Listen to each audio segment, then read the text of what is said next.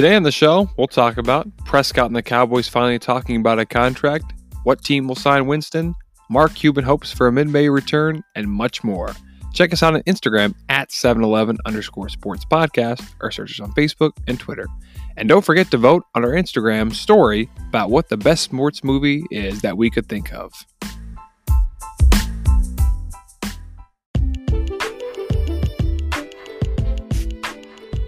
Karl-Anthony Towns' mother is placed into a medically induced coma due to COVID-19.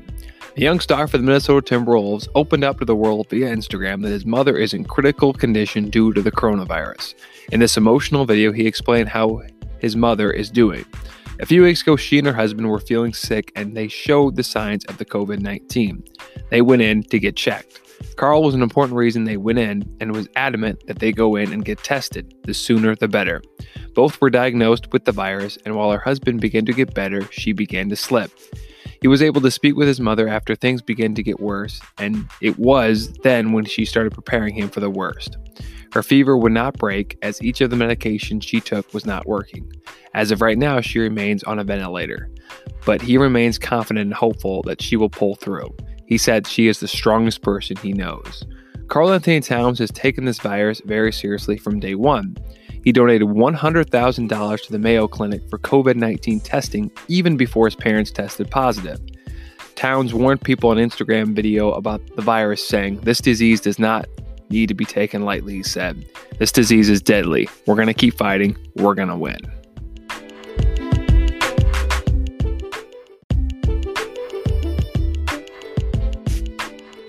Dallas Mavericks owner Mark Cuban is optimistic about the NBA returning sometime in May. The league expects to return in June. Cuban, along with former Rookie of the Year Luka Doncic, has already promised to pay all of the stadium workers. Cuban in an interview recently saying that if the league started again, it would bring people together. He also said that fans need something to root for. Mark Cuban is one of the most outspoken owners in the NBA. Cuban bought a majority stake in the Mavericks for $285 million in 2000. Since then, the Mavericks have enjoyed many years of success, including a 2011 championship upset over the heavy favorite Heat. Miami was led by the Big Three, which consisted of LeBron James, Dwayne Wade, and Chris Bosh. At that time, those three players were considered the top 10 elite players in the NBA. For years, Dallas was led by forward Dirk Nowitzki. He was named the 2011 Finals and 2007 League MVP, 14-time All-Star, and 4-time All-NBA First Team. Before we dive into some more awesome sports topics, I'd like to tell you about Anchor. If you haven't heard anything about Anchor, it's the easiest way to make a podcast. Let me explain. It's free. Can't go wrong with that. And guess what? There's even creation tools that allow you to record and edit your podcast right from your phone or computer. That's not all, though. Anchor will even distribute your podcast for you so it can be heard on Spotify, Apple Podcasts, and many more. It keeps on getting better, though. You can make money from your podcast with no minimum listenership. It's everything you need to make a podcast in one place. Download the free Anchor app or go to anchor.fm to get started. Now, let's get back to the show. Where will former Buccaneers quarterback Jameis Winston land in free agency? It was made official last week that Tom Brady, the former longtime Patriot, had signed with Tampa Bay. The Bucs quarterback last year, Jameis Winston, would not likely be brought back by Tampa. On Saturday, he posted on Instagram saying he was thankful for the 5 years in Tampa and looking forward to seeing everybody in February. Winston's options are very slim as of now. There's a good chance he could be a backup quarterback this season. The teams that could draw interest would be Miami, Jacksonville, New England, LA, Vegas, or Pittsburgh. There are reports out there that Tampa Bay could be interested in bringing back Winston as a backup to Brady. However, those rumors are false. The Buccaneers had no interest in bringing back Winston regardless if they were to sign Brady or not. Winston last year led the league in passing yards with 5,109 yards. He also tied Russell Wilson for second most touchdown passes with 33, but he led the league with 30 INTs. He was the first quarterback in NFL history to throw for 30-30, meaning 30 touchdown passes and 30 interceptions in just one season. In college at Florida State, he won the Heisman Trophy and won a national championship as a freshman. Winston was only the second freshman to win a Heisman Trophy in college football history.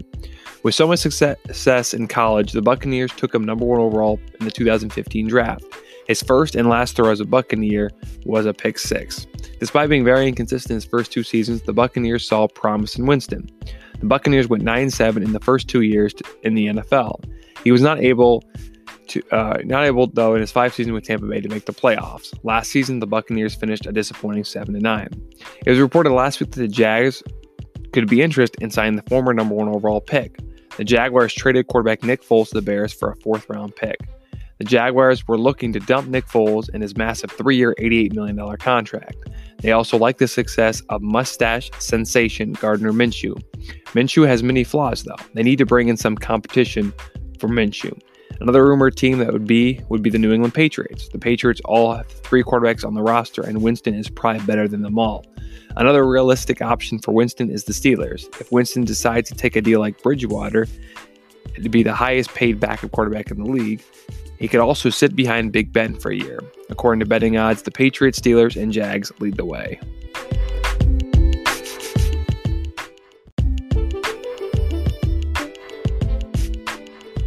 Obi Toppin of the Dayton Flyers and recently named AP College Basketball Player of the Year declared for the 2020 NBA Draft on Wednesday. Toppin spent the last 2 seasons at Dayton. However, the NBA Draft will probably be pushed back. The league will still be playing in June. The NBA Draft normally takes place a week after the finals. Combine and drills will also be pushed back. The draft most likely will take place in August because the league will not be done playing until then. Toppin is projected to be a lottery pick. Rumors have swirled that the Golden State Warriors are interested in selecting him in the draft. If the draft lottery goes as projected, the Warriors would have the number 1 pick. Toppin most likely wouldn't be the first player selected. James Weissman out of Memphis, LaMelo Ball in Australia Basketball League, and Anthony Edwards of Georgia. There are many rumors, though, about the Warriors trading forward Draymond Green. If they could get a first-round pick for Green, which probably would be a stretch, they could select Toppin with that pick. Toppin is a 6'9" forward that can stretch the floor. He would fit almost any offense in the league.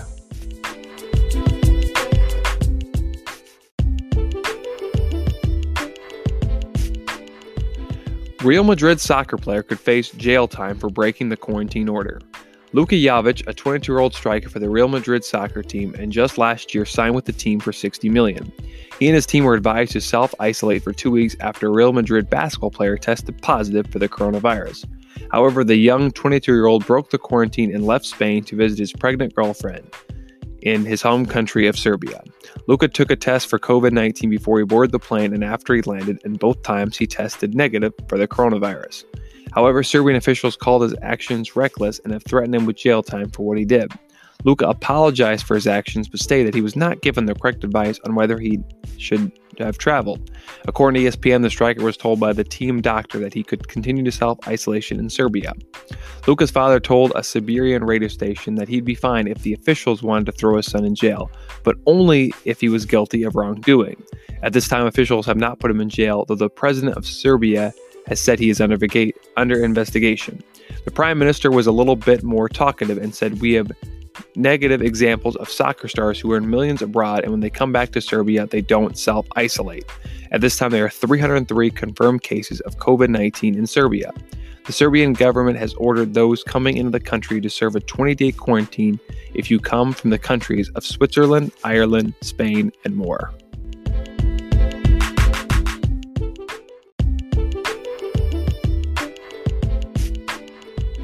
Dana White says Ferguson versus Khabib fight will go on and the venue is 99% set in place.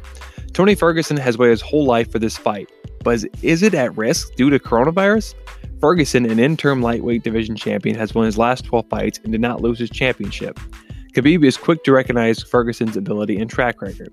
The fight will go down in history books, but it might be in jeopardy due to the coronavirus. Dana White just came out on Tuesday to calm the fears and tell the people the fight would go on, but the venue has not been completely finalized. The arena will not have any fans, but will be aired on television. Some speculate that it could take place in the United States. The fight is scheduled to take place on April 18th. Conor McGregor is chomping at the bits to take on the winner of this fight, which he assumes would be Khabib. However, Khabib told TMZ Sports that McGregor is just looking for more drama. He believes Justin Gaethje has the right to fight McGregor next. Gaethje has called out Conor McGregor, and while he thinks he has the next right to take on Khabib or the next champion, he feels that the winner between he and McGregor will no doubt have the right to be a contender for the UFC championship belt.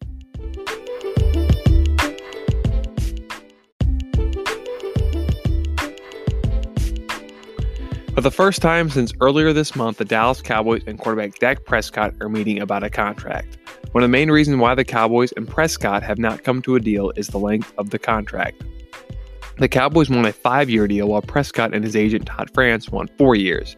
If they can't come to a deal by July 15th, Prescott will be stuck under the franchise tag until the end of the season. Prescott and the Cowboys are talking about a 4-year, $140 million contract. This would make Prescott tied with Russell Wilson for the highest paid player in the league. Before the COVID-19 pandemic, Prescott was thinking about holding out for the start of team workouts. However, all NFL workouts have been suspended indefinitely. The Cowboys reportedly are more interested than they have been in the past in giving Prescott what he wants. Dak is not willing to give the Cowboys a hometown discount and wants deals like his teammates Elliott and Cooper. Prescott is still on his rookie contract. Prescott played all 16 games last season. His stats look like this: 30 touchdowns, 11 interceptions, while throwing for 4,972 yards and having a 70% QBR. Prescott has never missed a game in his career. He has many endorsements, which pay him twice as much salary as the Cowboys do. With the long history of Dallas quarterbacks that include Roger Staubach, Troy Aikman, and Tony Romo, none of them have ever been franchise tagged. Cowboys' new head coach Mike McCarthy will most likely be the deciding factor if the deal doesn't get done by the start of the season. McCarthy is considered to be the quarterback whisperer because of his success with quarterback Aaron Rodgers. Cowboys owner and general manager Jerry Jones hired McCarthy this offseason. However, most analysts believe the deal will get done by the summer.